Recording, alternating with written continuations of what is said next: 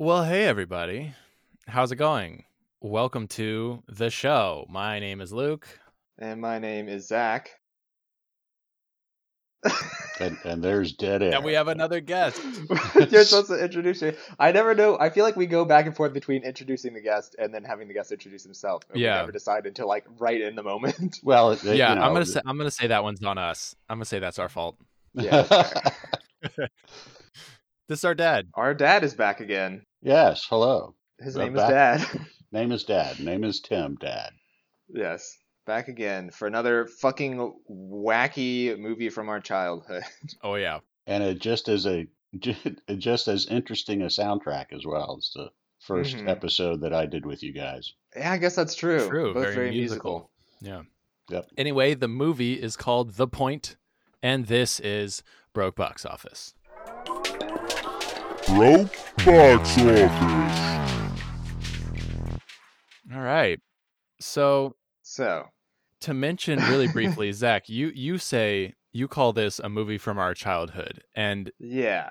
I when I first looked at it, like the visuals are familiar to me, but then watching this movie, I don't know if I had seen this before. Yeah. It really didn't ring any kind of bells to me. It might have been that we watched it when we were super young, so like you remember it, That's what I'm and thinking. I just kind of don't at all. But Dad, you might be able to shine some light on that as well. Yeah, Luke, I think you're probably right that if we watched it more than once, I would be surprised. Yeah. But if we did watch it, it would have been in the very early days for both you guys, which may be why Zach has some memory of it and you don't. Yeah. Yeah, because I do remember not the whole thing. I remember something would come on screen and I would be like, "Oh, that looks familiar." Sure. And I remembered like the general like plot of it, but And I think you mentioned last week, Zach, the visual style is reminiscent of the Phantom Tollbooth, which I remember quite well. But oh yeah, Yeah. it's reminiscent of a lot of things. It reminded me of that. It reminded me of like Charlie Brown in a way. Well, Yeah, there's it's something much else, more too. trippy than Charlie Brown was. Yeah. It's Well, like yeah. a Yellow Submarine kind of stuff. That was what I was trying to think of. Especially the pointed man. He has like one face that has little like goggles on, and I was like, that looks Yeah, so he Beatlesy. looks like the Blue Meanie. Yeah. Yeah. It reminded me of the Tootsie Pop commercial. the That Mr. was Owl. that was the other one. Mhm. It's shaded the same way as that one, I think. Yeah. Yeah, and the way people are talking. I think the kids' voices reminded me of the Peanuts more so than like the design of everything. So But who are those voices? yeah, I'll talk a little bit about the voices. Do you know, Zach, what version we watched? So yeah, I guess I should bring this up now. We kind of tricked our dad into watching this by telling him that Yes. one of his favorite actors, Dustin Hoffman, is in it, and he is not in this version. Yep. Yeah, Dustin Hoffman plays the father in the like original broadcast of it, but in the one that we watch, it's Ringo Starr. Okay. So he would have been that role. Yeah. Sorry, so, Dad. on the IMDb, Ringo Starr is credited as the narrator and the father of the home video release. So I guess what we watched was like the home video release version, but Mhm. it's crazy that there's so many different like versions of this because we have Alan Barsman plays narrator and father for the second telecast. We already said Dustin Mhm. Hoffman was the first, and Right. then Alan Thicke was the narrator and father for the third telecast. No shit. So like, why did they? I don't know why they kept switching that, but yeah. Can I tell you? Oh, yes. please, You yes. know? Yeah, this is I do my homework, boys. Wow. And little known fact, Harry Nielsen and Dustin Hoffman were friends. Okay. Oh, that makes and sense. Nielsen asked Hoffman to do it. And Dustin Hoffman was paid $20,000 to do the voicing for one broadcast. And that was his Oh. contract. Huh. So when they wanted to do it again, they either had to pay him again, which after 71, he was a much bigger ticket Yeah. than in February of 71. So that's when they started getting different people to do it. And of course, Ringo Starr, also very good friend of Harry Nielsen. Mm-hmm. So when they did the DVD release with Ringo as dad, that kind of made sense there too. Yeah. That's such a weird thing that they would like record, like they have the recording. Like, I wonder if that's a normal thing, or if it was back in the day to like get people to do an animated movie or like some sort of voice performance, but only be able to use it like once. Yeah, that's weird. I think probably so. Yeah. Particularly as you see, this was a kind of a first off ABC movie of the week as an animated movie. Yeah. Mm-hmm. So it was kind of a groundbreaking thing. Yeah, it really feels like that, like strange and different in a weird way. Yeah, yeah. The other thing that's just an interesting tidbit with your lure of Dustin Hoffman for me, Mhm. Harry Nielsen had the part of the soundtrack to Dustin's '69 film Midnight Cowboy. Oh, Hmm. okay. Harry Okay. Nielsen's cover of someone else's song, "Everybody's Talking at Me." Mhm. That was it. It has now become totally identified with Midnight Cowboys, the theme to Midnight Cowboy. Huh. So there's another instance of collaboration on the same film of Harry Nielsen in the sound side with the Dustin Hoffman lead role. Yeah. Well, that's cool. I never knew that. Like, I mean, I don't know much about Harry Nielsen, but I never knew that. They were friends. That's Yeah. funny. Is Harry Nielsen American or British? I believe he's British. Okay, that makes sense. I'm not positive about that. Well, we could have looked it up, but oh well. No, recorded by American singer-songwriter Harry Nielsen. So Oh, okay. There we I go. have the page for Me and My Arrow is open here. Me Nice. and my arrow. It's such a catchy song. It's ridiculous. It really is. Well, the interesting it was written for the movie Mm-hmm. and for the soundtrack album, and because it's just kind of a funky movie, you think it's just kind of a weird song, but it in Mhm. 1971 made number 3 on the Billboard charts. Damn. Wow. All right. Yep. Cool. That's just what people were doing in the 70s, I guess. Well, anyway, so as we mentioned, Dustin Hoffman and Ringo Starr, I feel like I don't have to go into, but Mm-hmm. I want to talk about, and pretty much everybody in this is sort of similar in that, they all have just a buttload of credits from just animated stuff, Nice. which is really cool. Yeah, a we'll lot talk of the about voices Paul just like Frees. sounded kind of familiar. Yeah. And they also, a lot of them play multiple roles in this. Actually, I guess not a lot of them. I guess just Paul Frees. Mhm. But Paul Frees plays the Pointed Man's right head and the King and the Leaf Man and additional voices. Oh my god. And he's up there amongst the like most credits we've ever had on someone on this show. He has 370 credits. Holy shit. And it's weird. I don't know. This is sort of an enigmatic thing because he died in 1986, Mm-hmm. but he has a credit on some 2018 film called Pinocchio: Story of a Puppet. Okay. And I don't know if they just used like archive footage of him, or they must have it. But I don't know. Yeah. It seems like there's no plot synopsis and nothing like on it on IMDb, so Huh. that's kind of a mystery. But Yeah, that's really weird. yeah, but he's just been in just a buttload of stuff. I will mention it seems like one of his kind of specialties, I guess you could say, is like Christmas specials. He's in, pretty much every one you could possibly think of. He's in Jack Frost. He's in Frosty the Snowman, Nestor the Long-Eared Christmas Donkey. I'm sorry, he's what was in- that last one? Nestor the Long-Eared Christmas Donkey. Yeah, I haven't heard of that one, I don't think. It's on. The only reason I know about that one is because it's on some like multi-pack DVD that I have that has like Jack Frost and Rudolph and Nestor the Long-Eared Christmas Donkey. So Okay, I don't think I've sure, ever I'll watched buy it. but Wow. my favorite one is in Santa Claus is Coming to Town. He plays Burgermeister Meisterburger. What Which the is- fuck? That's one of my favorite of the little Christmas shorts. Man, I haven't seen like Have any you never of these seen that you're Santa talking Claus is about. Coming to Town? I guess not. I remember Burgermeister Meisterburger. Yeah, that's one of my favorites. Me Yeah. and my wife. I feel like I want to watch it now. You should. It's really fun. Well- Go ahead. No, the thing I wanted to get in there on Paul Frees as one of the kind of highlights in this movie is when they have the crowd that just Yeah. kind of chats back and forth with each other. Yeah. Mhm. That's almost all him. Mm-hmm. Oh, really? Mm-hmm. Yep. Oh my god. That part was so funny where they're just like, and it sounds so natural. They're just like, oh, hey, what are you doing? How's it going over here? Oh, did you see a Yeah. little like? Yeah. Yeah, well, And they sort of like talk over each other in a really realistic way. It's cool. Yeah, yeah, I really like that part. That kind of goes throughout like the whole movie, yeah. Yeah. Yeah. especially with the kid and the dad.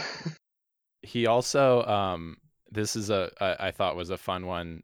I didn't know there was a animated show of the Beatles, but there was, and he played John Lennon and George Harrison Oh wow. in the animated Okay. Beatles show. Now is that Yeah. the old oh hey there John, it's me the Beatles, or is that just in the Yellow Submarine movie? Well, I think in the Yellow Submarine, I think it was actually the Beatles. So Oh, that would make sense. Oh, okay. Yeah.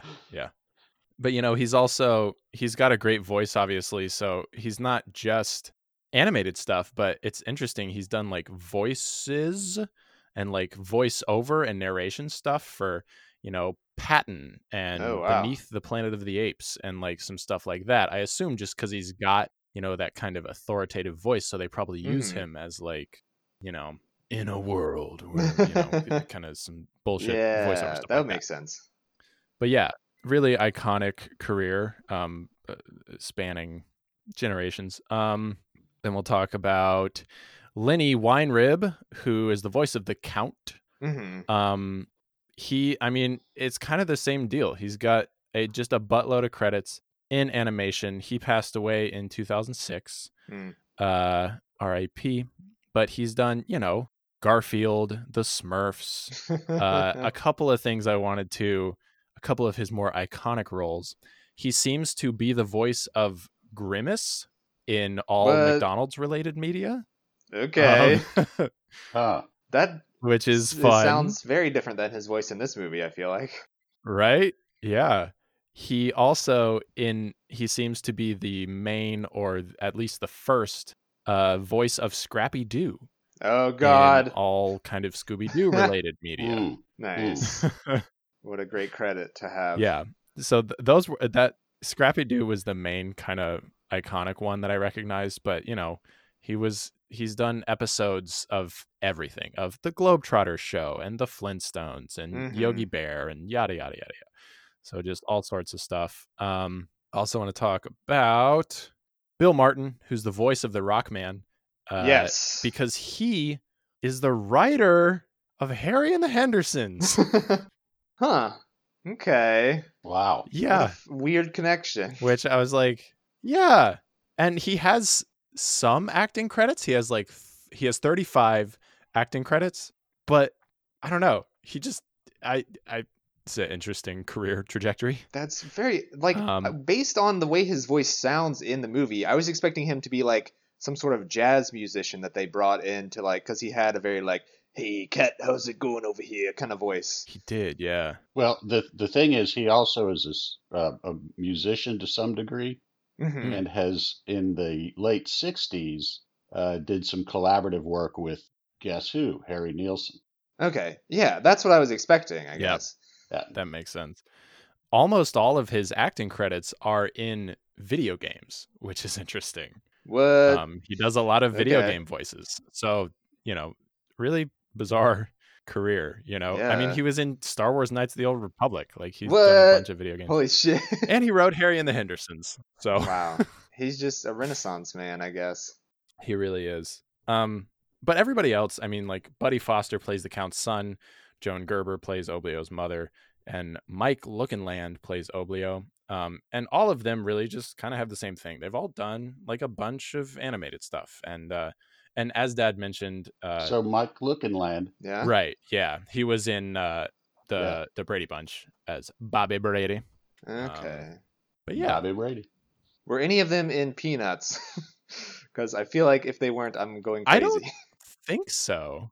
I don't think so. Not that I saw. Well, Let the me. interesting thing, and some of what I read about the point, is it was very unusual to have a kid voicing the kid's voice, Yeah. as opposed to having just a woman being a small boy. Yeah, that's And true, I in guess. most of Peanuts, they're not actually children. Yeah, true. Well, dang. I mean, maybe that's just like how people talked back then.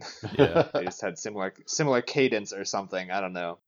Anyways, if that's Yeah, all you've that's got, all I got. I'll try and run through mine real quick. It was directed and partially written and produced and animated by a guy named Fred Wolf, who it was so funny. I was expecting to find that, these people worked on stuff, like we talked about earlier from that time, like I guess, Peanuts or like, but most of them worked on stuff that I recognized as much later. Like this dude was a producer on DuckTales and Alvin and the Chipmunks and Speed Racer and Teenage Mutant Ninja Turtles. So I was like, I guess maybe this was like sort of near the beginning of his career. Yeah, because those are all pretty 80s. 80s, 90s, yeah. Pretty much everyone had the point like way down near the Yeah. beginning of their career. As far as directing goes, the only other thing that I saw that I recognized that he directed was Puff the Magic Dragon, which I Ooh. feel like fits a lot more Nice. in my mind with this movie. Yeah. It was also written by someone named Carol Beers. She is mainly an animator. She had 55 animation credits, including I'll go back. I'll try and do this in like reverse order. So she actually worked on Coonskin, which is another Ralph Bakshi movie. So got a little bit of a fun connection there. And then again, very 80s. She worked on He-Man and the Ghostbusters TV show and She-Ra, and then like Tailspin and Darkwing Duck and Goof Troop, Jeez. and then Gargoyles. So we're like up in the 90s Oh man, now. I remember and Gargoyles. I know, right? And speaking of 90s, Cat Dog, which I remember for other reasons. But probably the most fun is she worked on Pooh's Grand Adventure. Oh, really? Oh my god, Mhm. iconic. Which, speaking of movies, that's probably still to this day the movie that I've seen the most times. Just because I we don't watched know, it dude. like I might probably once a month. I might have caught up with how many times I've watched Clue in my life. Yeah, I But should those like make two. an effort to like watch a movie that I like a lot of times, because I think mine for a long time was fucking, what was it, Freaky Friday? Just because like I watched it. That was like the one movie that my band director had. So anytime we weren't, he didn't feel like teaching us, he would just put that movie on. I remember yours was Freaky So- Friday and mine was The Pacifier for some reason that I had seen like 20 times. Yeah. Actually, you know what? This will be fun. I want to ask you about this, Dad. I have like a theory that the movie that people have watched the most is usually not their favorite movie because it's just like circumstantial. So what do you think is the movie you've seen the most times? There's three that are etched in my mind, Oh yeah. just Yeah, as yeah, you yeah. say, that are circumstantial. Two of them, and I think you guys both know, when I was in graduate school, my student job was projectionist for Mhm. campus movies. Yeah, I do remember you saying that. And so Annie, the musical, was one that just has burned a hole in my mind. Nice. And Fast Times at Ridgemont High Yep. Nice. is another one as a projectionist. The other thing was, even before graduate school, when I was in college, I had roommates who owned one of the first that I was aware of VHS machines. Wow. Kind of dating myself here a little bit. Yeah, very fancy. But they had family in Colombia, South America, and so they would record American TV and send the recorded stuff back to their family in Colombia. Nice. There were very few movies available very early on. Mhm. One of them was Smokey and the Bandit, Nice. and I've probably seen Smokey and the Bandit, 100 times. I don't know. Oh my god. So that That's is probably great. the one movie I've seen more than anything else is Smokey and the Bandit. Nice. That's I feel great. like I don't know if I've seen that, but it seems like a pretty good one. Like I think I'd rather watch that than like Freaky Friday, probably. Yeah, well, I don't know. They both It's not a bad one to have. after the 30th or 40th time when you can, True. recite the dialogue along with the actors, nothing is exciting anymore. Yeah, I guess that's a good point. A good point. Hey, bring it back around. To the point. The the last writer here is a screenplay by a guy named Norm Linzer, who has like really no other credits. He did like one episode of The Man from U.N.C.L.E., and then he also, and the reason I mention him is he was a voice actor in a Terminator video game. And okay, sure. He has like 10 credits on IMDb, and they're like writing and also acting in this video game. So who Ooh. knows? I want to briefly mention, just Harry Nielsen here, just because like, we've talked about him, but I just wanted to like see what he did on IMDb, like in particular. He had 186 soundtrack credits.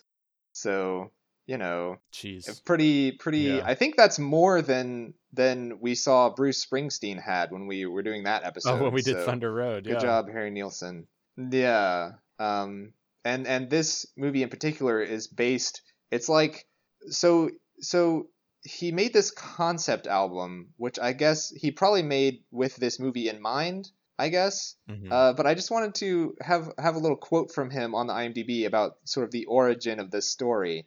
And I believe it will not surprise you when the quote begins, "I was on acid, Yeah. and I looked at the trees, and I realized they all came to points, and the little branches came to points, and the houses came to a point. And I thought, oh, everything has a point. And if it doesn't, there's no point to it." I'm like, yeah, that sounds about Yeah, right. that adds up. It's such an interesting movie where it's like very literal and metaphorical at the same time, and it like flows back and forth between the two to where you're just like, what is happening? Yeah. Yeah.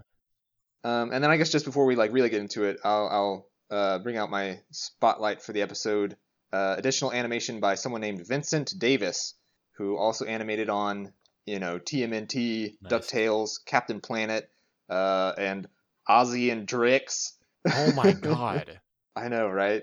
And then like probably the most recent credit out of anyone, he worked on The Batman, that one of the more recent Batman cartoons. Oh, cool.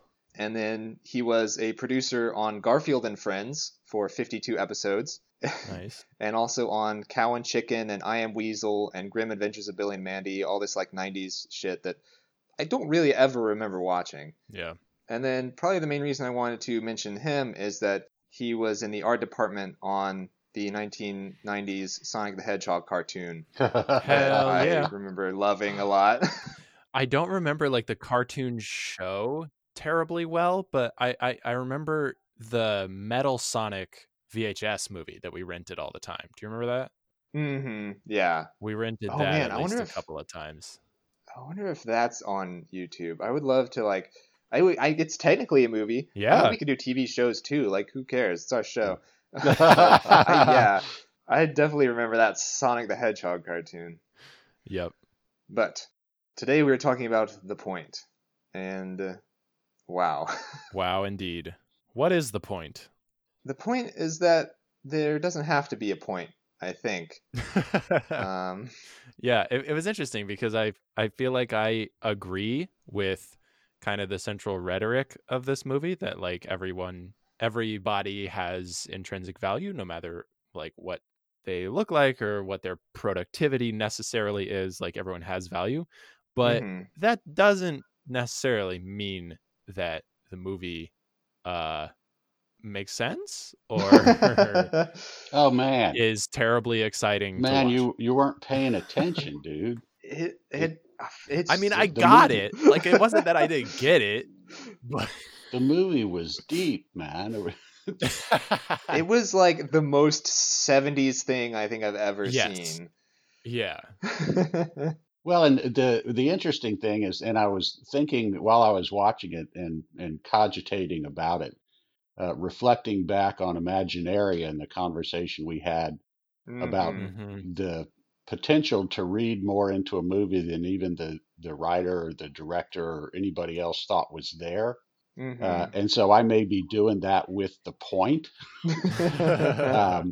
But I saw, when Oblio gets thrown out of town and he and Arrow are just wandering in the pointless forest, Mhm. everybody he comes across presents a different way to be in the world.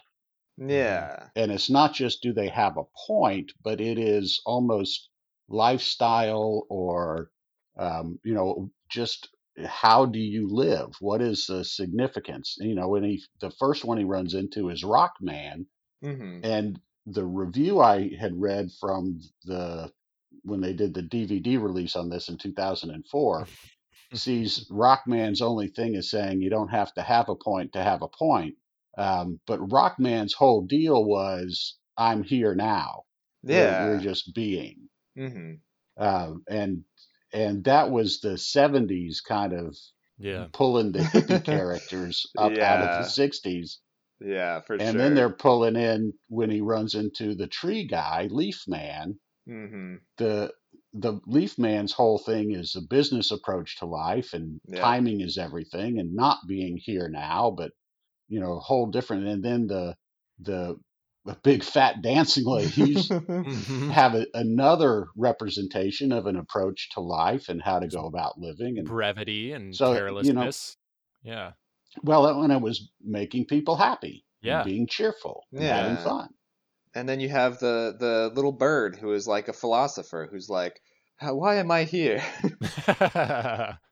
Well, the little bird was just a mirror for Oblio, Mhm. because the bird said essentially the same thing every time, and Oblio said, "Who?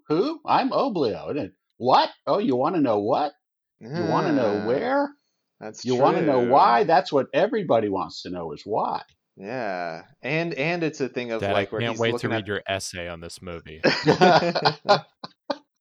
Yeah, gonna have a lot of scholarly. This is probably gonna be our most our most smart episode. I feel like. Oh God. Oh no. We just wait for next week. Oh, true. I guess so. The little teaser about what we're doing next. That I mean, talking about making no sense. That we'll get to that one, I guess, in a week. But I feel like this one makes sense, except for when the like. I feel like for the first half of the movie, the songs are in the movie and they like address what's happening in the movie, and then Yeah. for the second half of the movie, he just will have a song. He's like, well, I want to put this song in the movie, Yep. so here it is, and here's some like weird shit. Here's a whale decomposing, or like, Dude, that song I blew my don't know. Oh mind. man, Disney copied that with the whole Circle of Life deal, man. That's, Yeah. I mean, hey, turnabout is fair play, I guess, because there is definitely a little bit of Disney in this movie with Yup. the Donald Duck with Mickey ears Yup. that shows oh up. yeah, that was bizarre too. Yeah. Mm-hmm. I mean, let's get to like the nuts and bolts, right, of the plot can be again summarized in like one sentence, is that there's a village where everything is pointy. Mm-hmm. This kid is born with a totally round head, so they banish him. He wanders around in the forest for a while, meets some new people, and then returns to the village, and for some reason now his head has a point on it. That's it. That's the movie. So like, Yeah, and then everyone else's heads don't have points at the Yeah. end, but he does have a point. So I'm like, well, he's still like, you know, the odd one out. right. And now they're gonna banish him because he does have a point head. Well, and the thing that I didn't like, the disappointing part, is when he comes back, rather than accepting him as he is, suddenly, yeah. which they were doing, and then his Yeah. hat comes off, and by golly, he has developed a pointed head. It made me Mhm. sad. Yeah, me too. They should have kept him as a little It's like, roundhead shit. kid. Yeah. Yeah, just be And then everyone will yourself. be around. Yeah, and you know, we talk about like everyone in the village is pointy, but it's also like, you know, the metaphor is very overt. Like everyone in the village has a point. Yeah. But also he says like their point is making points, which I was like, what is the economy of this village like? I mean, you know, there's like bakers, we see bakers and like Right. people mining stuff, but it's all pointy. So I guess they're just like, you know, that's their little Except twist for on the it. artist. The artist colony. Yeah. I mean, I might This is be. new points to view. I'm certain that I'm reaching a little bit here, and maybe it's just because stuff like this has been on my mind recently. But I think it could be a little bit of a dig at capitalism, because you know capitalism it causes us to falsely conflate productivity with worth, right? When those are not the same thing. You know, Mhm. you have worth no matter Yeah. who you are and what you do. But I think that's one of the problems here, is that the people make points, and like, why do they make points? It doesn't matter. They just do. And that's their point, is to work and make stuff. Mhm. And the artists who aren't making stuff do Hamlet and get struck by lightning for some reason. Yeah, You know. that was pretty funny. Yeah, but he messed up Hamlet, and I thought lightning was Yeah. William Shakespeare's revenge on. That is not the point. That is the question. Mhm. Indeed. I do also like how the painter guy paints a circle and he takes it to the museum and they like Yeah. boo him out. So he's like, all right, and he paints a triangle and everyone loves it. And I'm like, yeah, because only particular types of art are Yeah. accepted as art. Yeah. So a lot going on. And then also I'm looking at my notes now. There's a really funny moment where they're still introducing the village. And he's like, everything has a point and everyone loves that. And all the buildings have like pointed tops and they show a bird and the bird has like a band-aid over its butthole, I guess, because it Yeah. sat on the points. And he's like, well, I guess not everybody loves it. Yeah. Womp womp.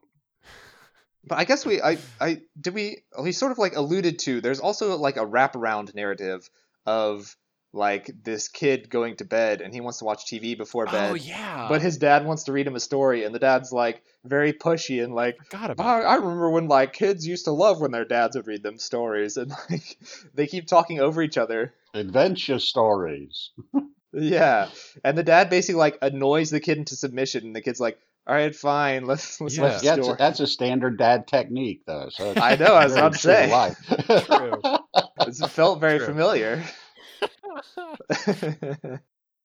But yeah, and you know, it'll cut back to this kid and this dad every now and then throughout the story, and the Yeah, kid will kinda like, Princess Bride style. yeah, that's what I was gonna say, and the kid is sort of like growing, like, okay, yeah, I guess I do like this story. Yeah. But yeah, so So anyways, Oblio gets banished because of, this conflict that arises with the Count's kid, who never has a Never name and everyone named. just calls him Count's kid, yeah, which is fucking weird. yeah. Also, speaking of names, All like his really friends briefly, just call him Count's kid. the main kid's name is Oblio, and we hear a moment of him talking to like the other kids that they're playing triangle toss, and he calls the other kids and they have names like Richard and Harry, and his name is Oblio, and I was like, maybe that's also No. part of the problem. Now, the other kids' names are Richard and Fred and Harry. Harry Nielsen. Oh, Fred shit. was Okay. and Richard is Ringo Oh Starr. my god. Richard Starkey. I didn't even realize that. Okay. That makes sense Okay. now. I just thought it was weird that like, That's they have cool. normal names. He has a weird name, but there's a reason. There's a Yeah, point to yeah. it. There's a There's- point. There's Yep. so many points in this movie. Oh my god. So many points. So yeah, anyway, like Zach was saying, they play this game called Triangle Toss, and the Count's kid is just a real asshole Mhm. because the Count is an asshole. Mhm. And he's like, you can't play, you roundhead. But Oblio is like, yeah, I can. I challenge you anyway. And like Oblio and his dog named Arrow, they win, and then the Count gets super pissed at his kid for losing Mhm. to this roundhead. So he's like, we gotta get him out of the way. He's like, how are you ever gonna rule if no one respects you because you Yeah. lost at ring toss? Yeah. So the Count manages to get Oblio banished because the king is a big wiener for some reason and doesn't stand up for what he actually thinks. Which is a Yeah. bummer. It's a whole thing of like the Count keeps stating like, oh, the law of the land is that nothing can exist without a point, and the law is the law. And Yeah. everyone's just like, well, I guess the law is the law, even though they're like, I don't Mhm. agree with this. Even his own parents are like, well, the law's the law. Sorry, son. Yeah. And you know what I wanted to ask you though, Dad, is Oblio's banished and he has to go out into the forest, and his parents are just like, all right, bye. And I was like, why didn't his parents just like go with him? Like, if I was a I was 10-year-old gonna say kid the same thing. and I was banished from town, would you just have been like, all right, bye? Or would you have like gone with me?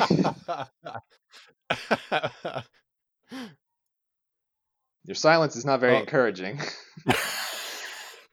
Did we lose him? Where? No, I'm here. Oh, there. Aren't I here? Yeah. Yeah. Okay. No, I was I was saying that the reason is because the kid had to have his own coming of age adventure, Hmm. and it was a kind of a spirit walk. But he's 10. I guess that's Well, whatever. fair for like Yeah, the but plot it's- of the movie. It's the walkabout, you know. Yeah. Mm-hmm. True, they probably would have just Everything gotten is his way. representational. Yeah, they would have drug him down and held him back. Don't sit on that edge of the teacup; you'll fall in. Yeah, oof.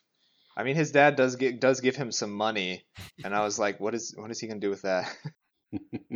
Yeah, Oh yeah. triangle Here's some coin. money for when you're in the forest. Mm-hmm.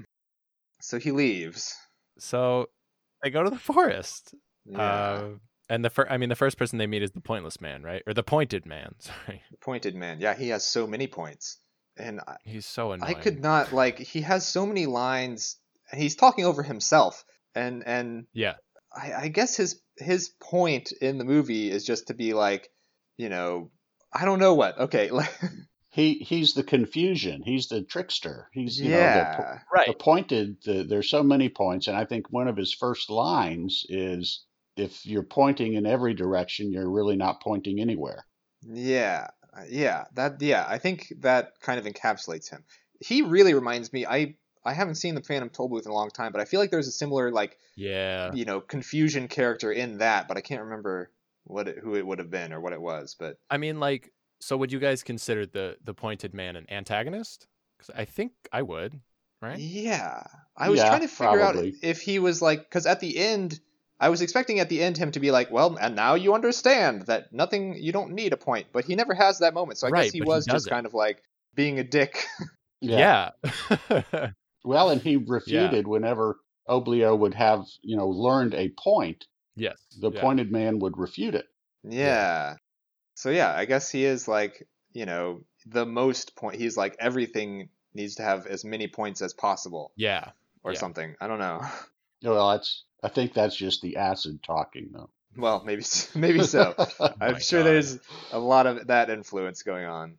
Well, Yep. didn't you say the acid quote was, "If everything has a point in a world where everything has a point, if there doesn't have a point, there's no point to it," or something? Yeah. Yeah, that sounds like the pointed man. Mm-hmm. Yeah. Yeah. We'll assume that he's like, this sort of like weird ass worldview embodied. But he just like pops in and out, and he just like, Yeah. disappears after he says his piece, and Oblio's just like, weird, and like keeps walking around.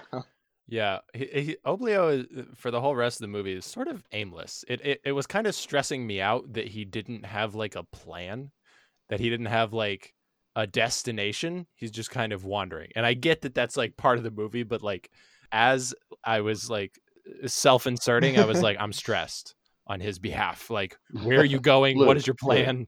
Are you okay? Yes.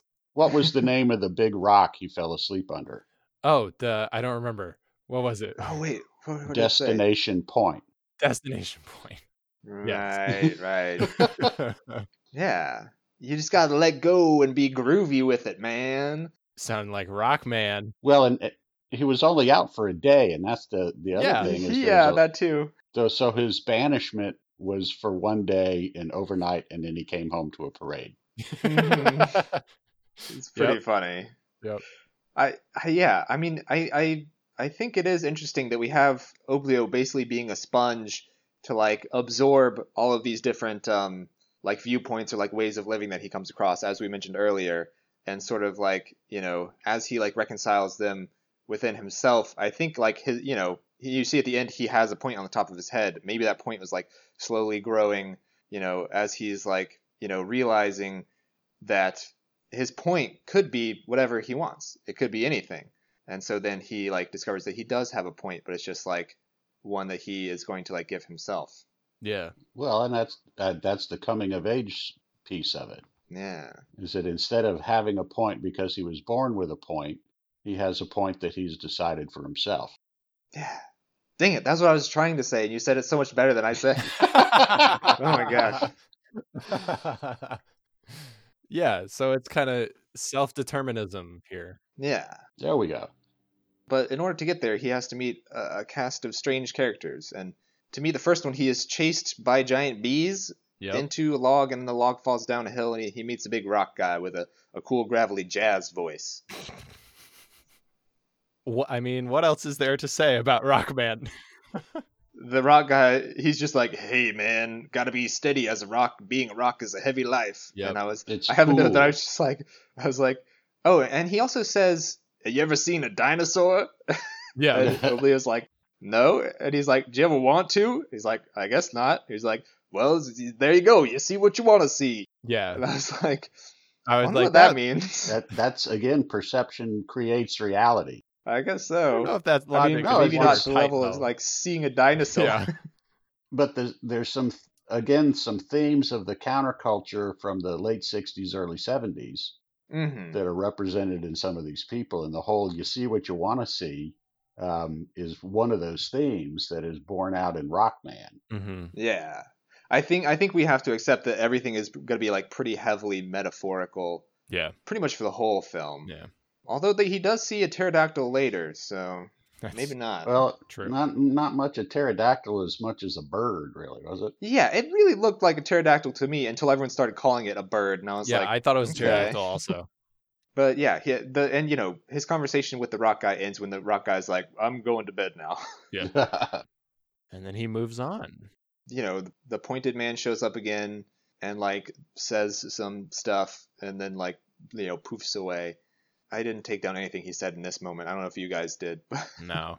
Again, he was mostly just refuting what Oblio said he had learned from the Rockman. Mm-hmm. Yeah. He's kind of a Cheshire Cat like character Yeah. in that he is not necessarily like if I were to align him, I would probably just make him chaotic neutral. Yeah. He's not even like an evil character. He's just like distraction. Yeah. I He's think you already said I mean, that, but, you know, like, trickster He god. reminds me of Cheshire Cat. Mm-hmm. Yeah. Yeah. Or like Loki Yeah. of this world. I'm sorry, I'm reading the Neil Gaiman Norse mythology book, so I'm all up on that right now. American Gods. No, I did read that. That's a good book. But he has one where he just like writes down Norse myths, but in like modern language, which is a lot of fun. Oh, that sounds yeah, sick. that'd be interesting. Recommendation to anyone who's reading it or anyone interested. Anyways, the dog almost falls into a big hole, and then we get a song about a big hole. Oh yeah. And then it ends with him getting hit in the face with a big pie. Yeah. And this is where we start to see songs that have nothing to do with the plot really, and are just kind of songs Mm-hmm. with like trippy Yeah. imagery and stuff. Yeah. But after this, Oblio says to the pointed man, I sure learned a lot from that. And I was like, Really? I didn't. Yeah. Uh, And then he meets the dancing ladies. yeah. They're so funny. Were the dancing ladies before the Leaf Man? Yeah. Like Yeah. right before. Okay. And so, you know, they're dancing around and laughing, and Oblio runs over and he's like, who are you? And they don't say anything. They just start like bouncing him around also. Yeah, they never say And anything. I have probably, my favorite moment of the movie. Oblio, like as they're bouncing him around, Oblio looks straight into the camera and goes, I really don't understand this. I was like, yeah, me too. It was like, oh, okay. That's so funny. I don't remember that. I don't remember him looking right at that camera. Mhm. That's hilarious. It was amazing. A brief moment of clarity. Yeah. But I guess eventually he does, because, you know, they bounce off and the pointed man comes back and he says, wow, they're pretty pointless, huh? And Oblio's like, Yeah. no, they do have a point, you know. And he says, I think laughter and merriness and making each other happy. Yeah. And so he's starting to like catch on to these things of people that he's meeting. And now we meet the tree guy. The leaf seller or the leaf Yeah. guy. The Leaf Man, leaf seller. Don't step on the leaves. Yeah. Mhm. So he's like a tree dude. And the first thing he says to Oblio is like, you're standing on my, you know, my stuff or whatever. And because he's standing on leaves, and Oblio initially erroneously assumes that he's a leaf collector, but he's like, no, I'm not a collector. It's my business. I make the leaves and sell the leaves and stuff. And then he like offers Oblio a job. He's like, can you like Yeah. make leaves? And Oblio's like, no, I can't make them. I'm not a tree. I'm a boy, or like He's something like, like that. yeah, exactly. He's like, all you gotta do is plant your roots and then let the trees grow, like the leaves Yeah. fall off. And Oblio's like, I don't have roots. Yeah. And the tree guy's like, seems really heartbroken by this. He's like, "Oh no!" But Well, and the Leaf guy is from the early 70s, late 60s, is the man. mhm. He's Yeah. capitalism. Yeah. I He's definitely the got that. producer. Yeah. So he's what business is about and what you ought to be about if you're going to put down your roots and be a grown up. Hmm. Yeah. But it was interesting to me too, because the Pointed Man, the Pointed Man has been like, saying negative things about all these people, and he also said something negative about the tree guy. So he says that the tree guy's product is so ununique that it's completely pointless, and so it made that, like, the Pointed Man saying that made me feel more sympathetic to the tree guy Yeah. in a weird way. Yeah. So for I was sure. like, maybe, because he is very much like this, capitalist like guy selling stuff. But I was also like, he really seems to enjoy his own act of like producing these things to sell to Right. people. So I was like, I don't know, maybe there's something there of like, I don't know, if you enjoy the work that you're doing, then like that's okay too. Like, That's what I picked up as well. That's what I was feeling. I don't know, because it's different than like the people in the town who just sort of like assumed that they had to do these things, Yeah. and they're just like, well, this is what we do because this is what we do. And the tree guy's like, check out these awesome leaves that I've got. Yeah. He to some degree, he had more of a drive Yeah, on his business yeah, as opposed to have it as a vocational kind of thing. Mhm. He hmm was hard driven on it. yeah. Maybe he's to represent like the artisan or something like that, or like Yeah. passionate, maybe he's a small businessman because it seems like it's just him. He needs one more employee so he talks to this He's trying to kid. franchise Yeah. or franchise, as the case may be. Boo. Oh my god. We're podcasting now, baby. Oh boy. Oh man. What even happens after the tree guy? Does he go to sleep? I think. Oh no, it's the bird, the pterodactyl, aka the bird. Okay. Yeah. The bird grabs And that's him. when he sees that the forest is more than just a forest. Mm-hmm. He's like, well, he says it's more than just the trunks of trees, it's also tree tops. Yeah. And then also other stuff. But I was like, okay. Come on, man. Like. Well, and that again is a whole thing of growing up and changing your perspective Yeah. Mhm. from a kid perspective that you're just so high to having Yeah. a worldview that is expansive. Mm-hmm. He's starting to see the forest instead of the trees. But then we get a hilariously racist Chinese caricature pops up in the Yeah. frame briefly, and I was like, oh no. I was like, where are we going with this? Oh shit. Well, and didn't he pop up first upside down? Uh-huh. Which to me was, this is a representation of the world, Yeah. Mhm. because Right. if you start digging in your backyard You dig a anywhere in the U.S., dig a hole to people say China. you're digging to China. Yeah. Because supposedly if the world was upside down, you'd be in China. So that's, at least that's what I got out of that, is we're traveling around the world now by Yeah. introducing this racist caricature of an Asian man. Yeah. I mean, I guess so.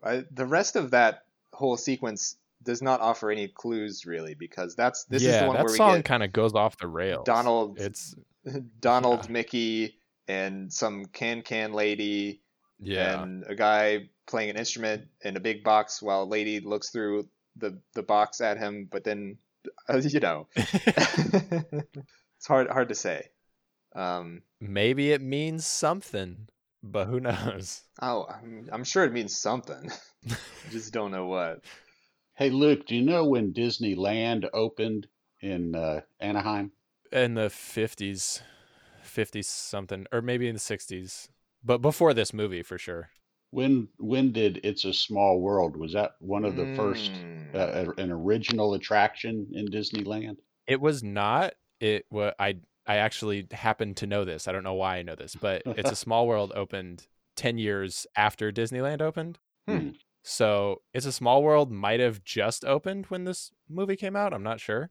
Well, Hmm. because all of this stuff, That's an interesting for thought. just no particular reason, all of the stuff that seemingly came in that montage can have some reflection from It's a Small World, from the can people to the, Yeah. ethnic dress to all that kind of stuff.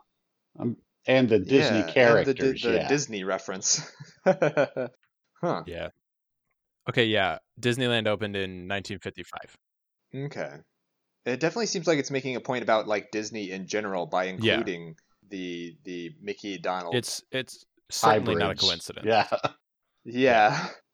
But after this wonderful, you know what? I wonder what it would be like to watch this movie while you're on ass. I was gonna say, I feel It like might make perfect sense. it might be Yeah, I preferable. guess Yeah. so. I bet many people have. I would Oh, yeah. think, yeah. Oh yeah. Because it's got like, I'm sure people showed it to their kids like what happened with us, but I'm sure it was also like probably the intended audience was like, Yeah. hippie people who were on something.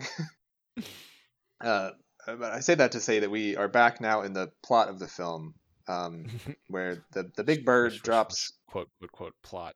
Oh well, yeah. The bird drops them onto its big egg, and this is where Oblio's like, "Wow, this egg really is pointless." But then it cracks open, and the beak of the bird pops out, and he's like, "Oh, it does have a point," which is, I guess, I don't know, So many puns. reproduction. Yeah, every time they say something has a point, I in my mind am like trying to metaphoricalize that and like, okay, so what is the point they're Yeah. making here? So I'm trying to think of like, the bird, I guess, is the point is like creating the next generation or something like that. Yeah. But yeah, then we have Oblio's conversation with the small bird that one of you guys, I can't remember, made reference to earlier about really being in conversation with himself. Yeah.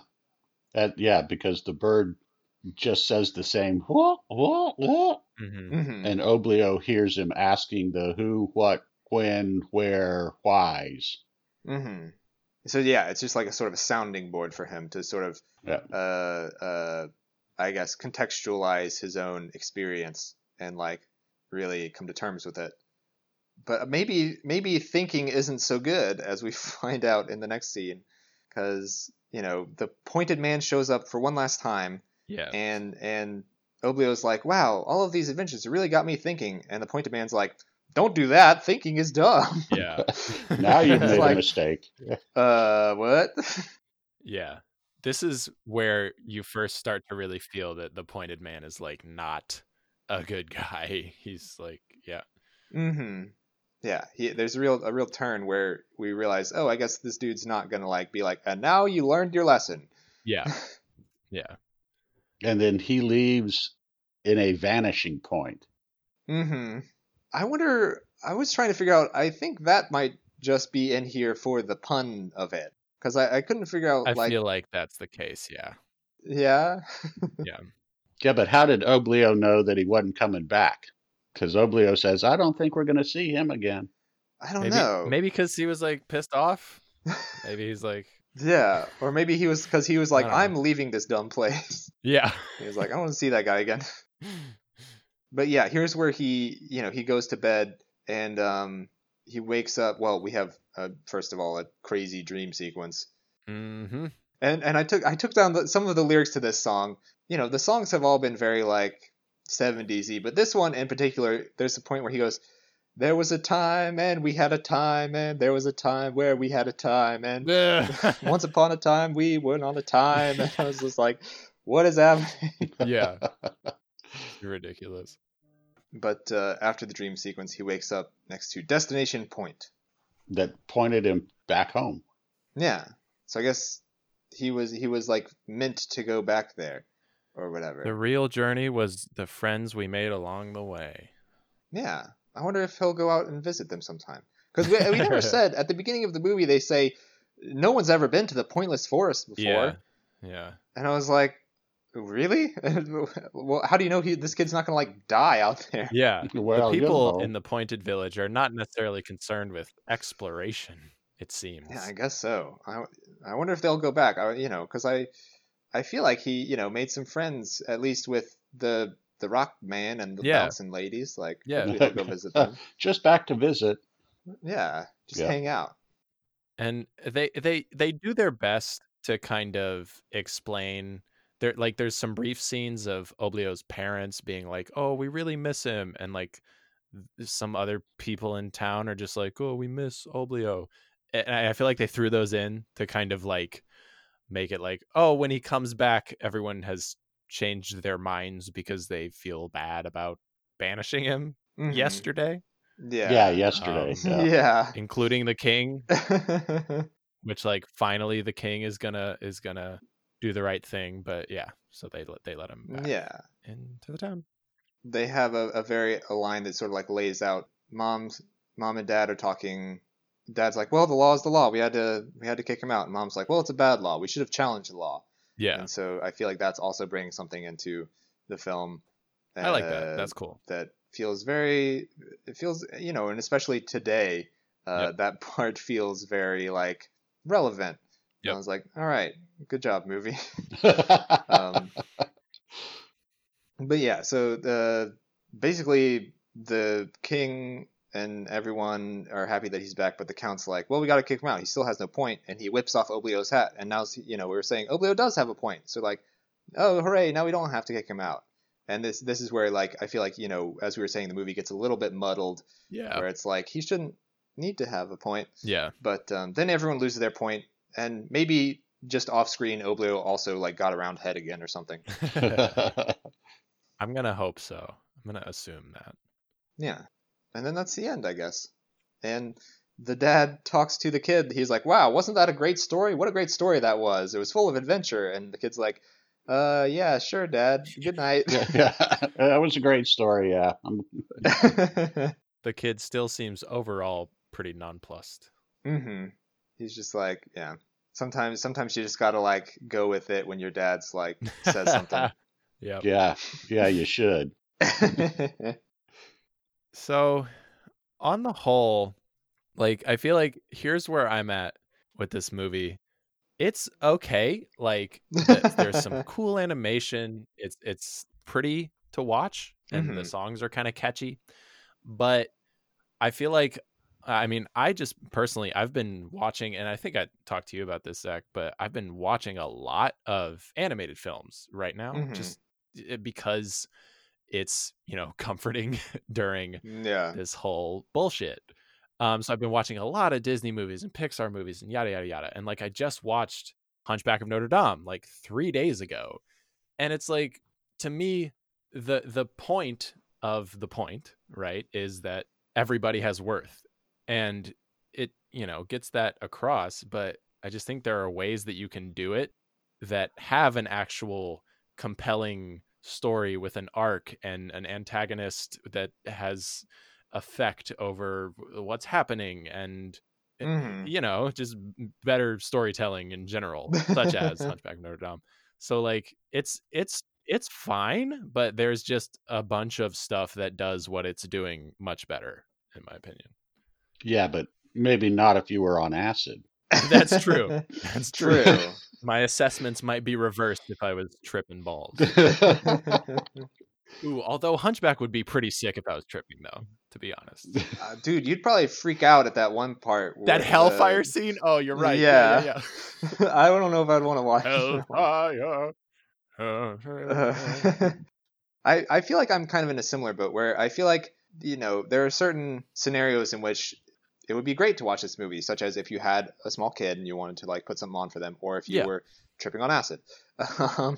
But the movie as it is, like watching it as a sober adult, I was like, I feel like you could probably, and this is kind of, I was surprised because when we did watch Imaginaria, it was like, you know, a half hour long, and I was like, oh, I remember this being so much longer. So I was expecting that to be the case with this one. I was expecting it to be like a half hour long, you know, little in and out, kind of like little short.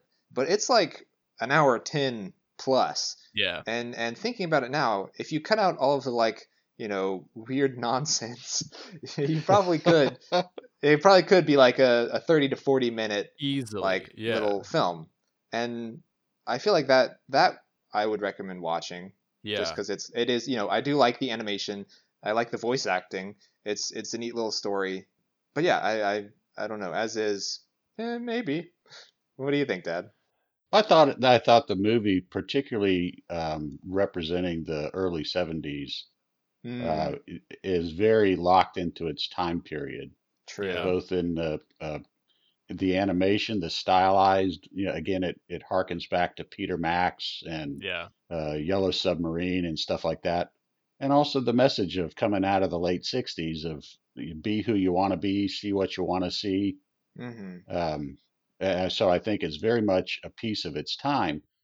For today, I think the message of acceptance is very relevant. Like you said, even the point of, well, sometimes the law is not good and we ought to change them. Hmm. Yeah.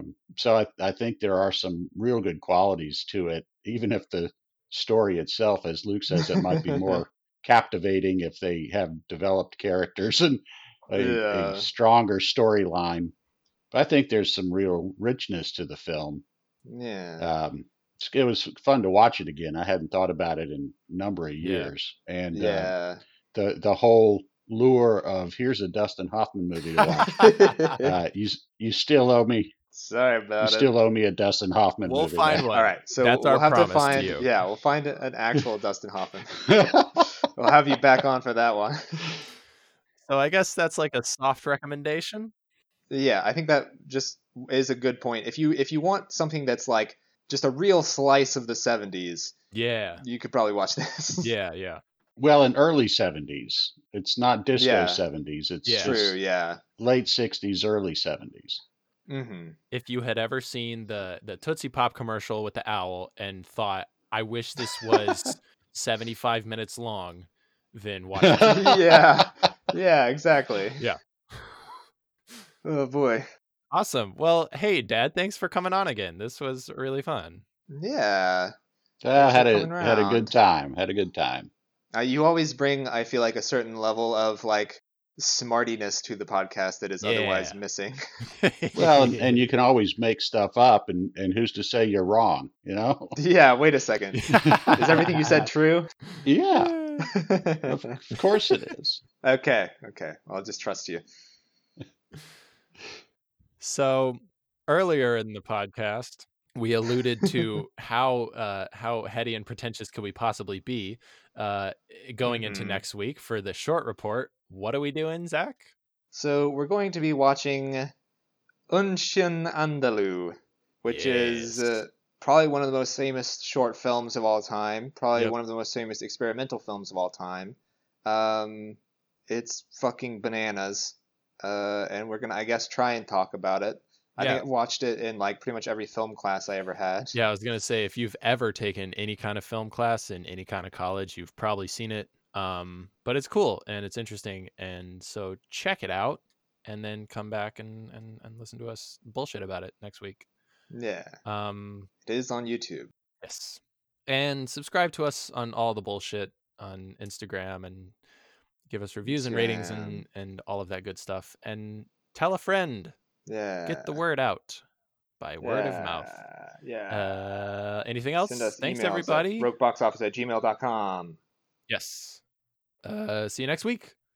All right. Bye. Bye-bye.